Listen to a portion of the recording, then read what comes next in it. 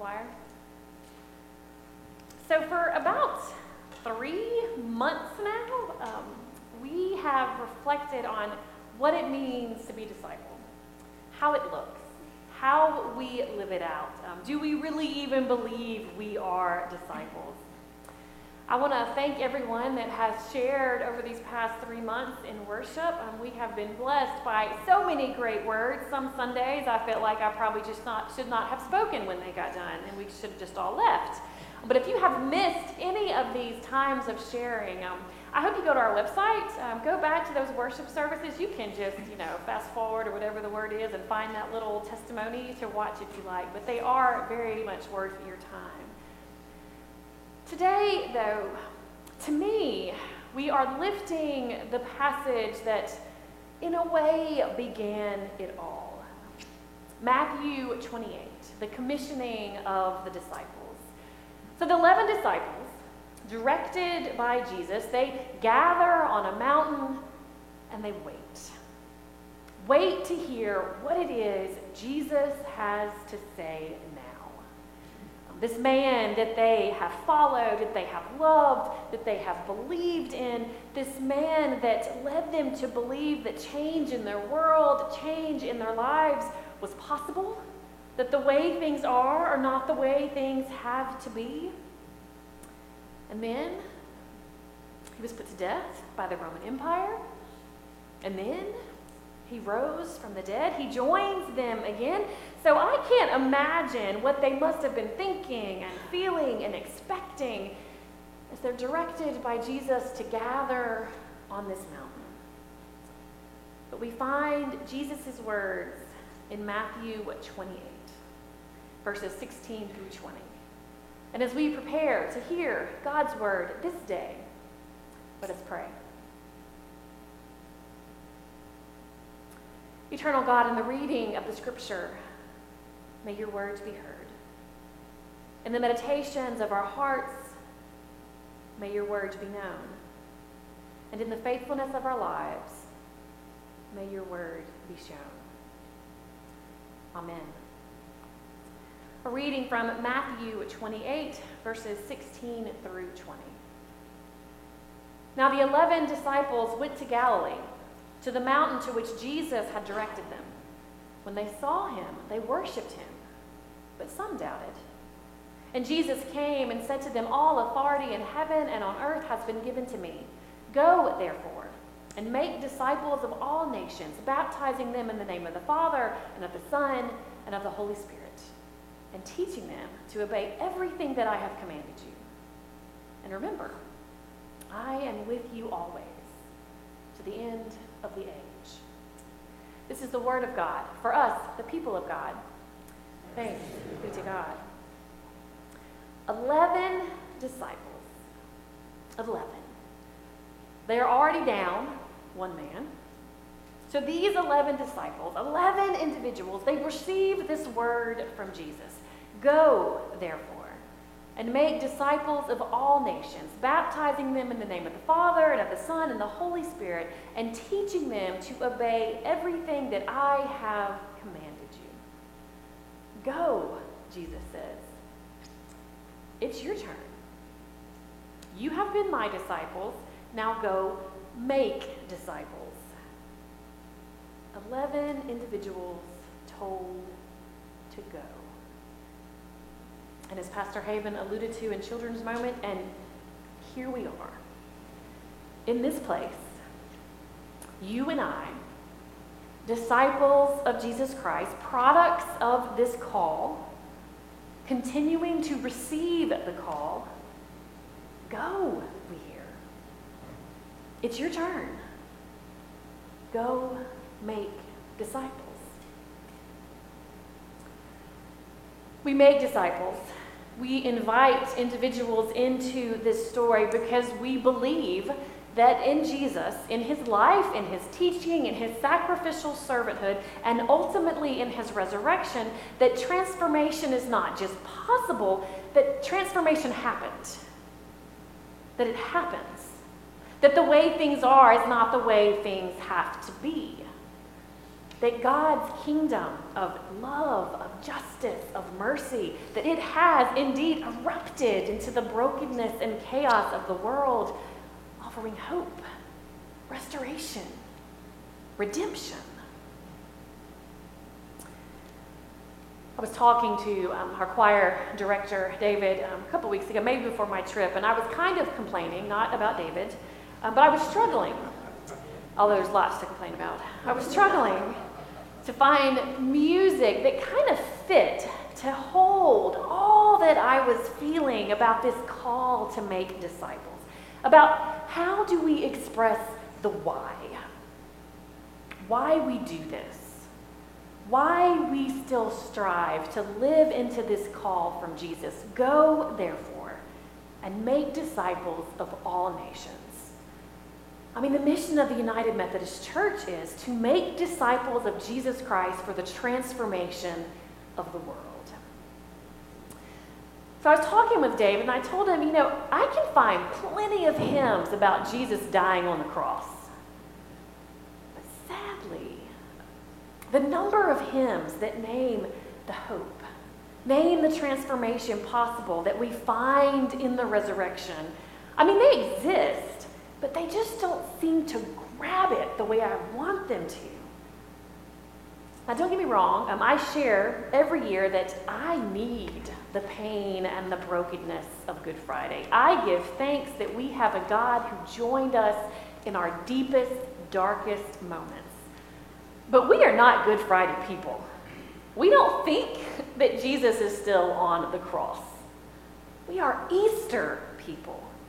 We believe that life was found at the place of death. We believe, as disciples of Jesus Christ, that we join with the Holy Spirit in the work of transforming the world. So I share my little complaint to David to say we almost sang all Easter hymns today, which wouldn't have been a bad thing. One being, Christ is alive, mainly because of the last verse. Christ is alive and comes to bring good news to this and every age, till earth and all creation ring with joy, with justice, love, and praise. Just as a FYI, we are closing worship with the hymn you may or may not know, but the words to me express why it is we make disciples.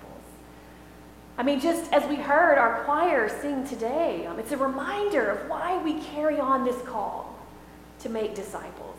We believe that in Christ, yes, there is a place for everyone born, a place at the table.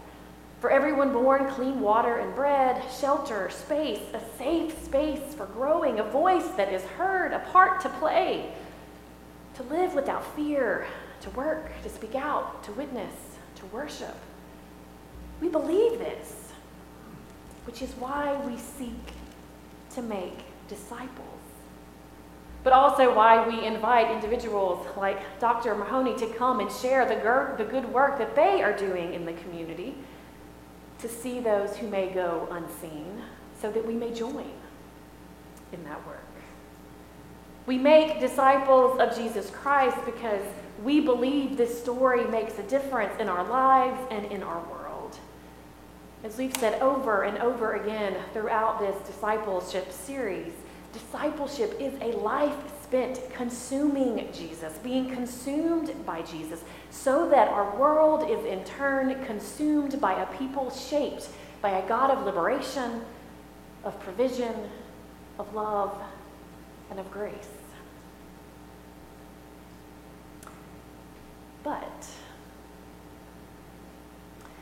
But let us not forget three words found in this passage that we may all too easily jump over, but we all too well understand. The disciples gathered on that mountain, and those who shared this story and later wrote it down felt called to include as part of this great story. But some doubted.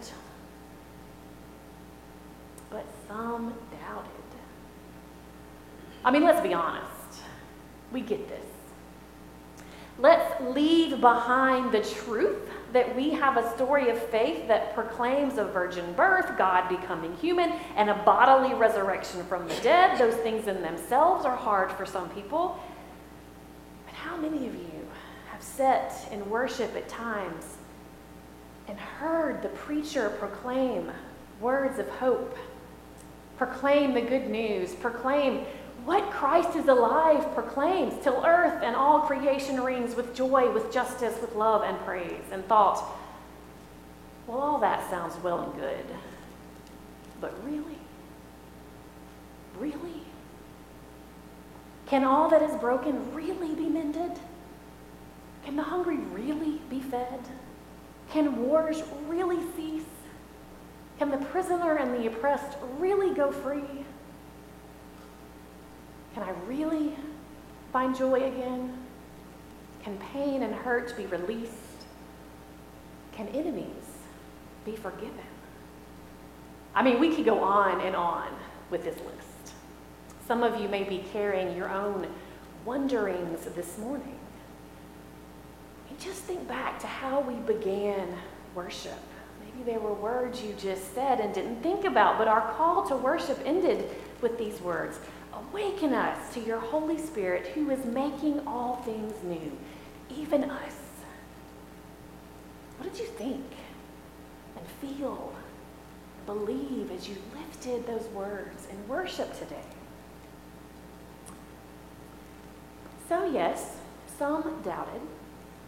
And this too seems to be part of the story, that we have our own movements from doubt and belief. I mean, I picture those 11, those first disciples, and they probably immediately began to doubt what they had even seen so far. Maybe I just wanted to believe Jesus did this or did that. Maybe it wasn't exactly like I remember. Or maybe they doubted themselves. We can't go forth and do this work. And if we can't do it, how do we invite others to do the same? So I tried to find words to speak into this doubt, and I was just drawn back to a sermon of mine a couple weeks ago, so maybe I was just being lazy. But there are words I said where I said, I deeply believe in this beautiful dream, this vision that God has cast before us and invited us to enter in Christ. I believe deeply in Jesus and what we learn from his life, his teachings, his example, his sacrificial servanthood. I believe deeply that God's kingdom is lived and experienced among us each and every day in small and in big ways.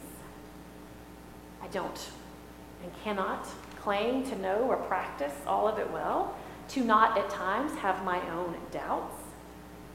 But as disciples of Jesus Christ, we keep on keeping on. We keep learning, praying, serving. We keep showing up. We keep taking the steps forward one day at a time.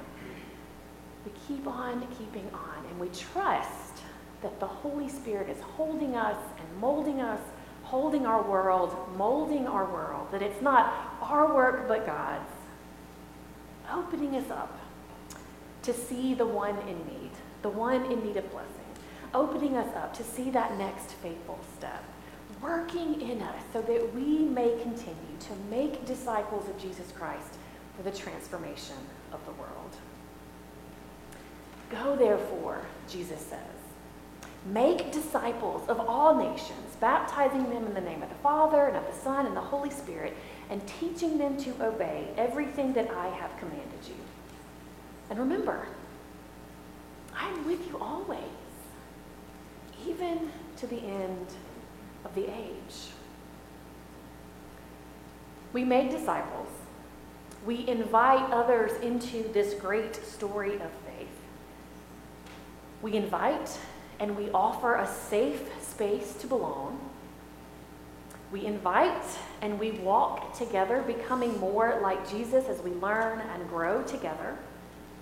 We invite and we step out together to bless the world through our service and generosity. We do all this not because we believe in some utopian vision, not because we are offering the world the beauty queen answer of world peace. We live into this story. We become more like Jesus, and we invite others to do the same.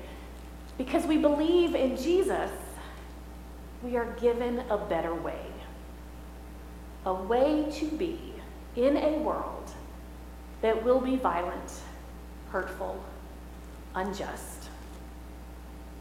As the first Christians proclaimed, disciples of Jesus Christ follow in the way and invite others to do the same. Not some laundry list of moralistic rules one must follow, but a way of life. A way that does not fear the stranger, nor create barriers that diminish their humanity, but welcomes them.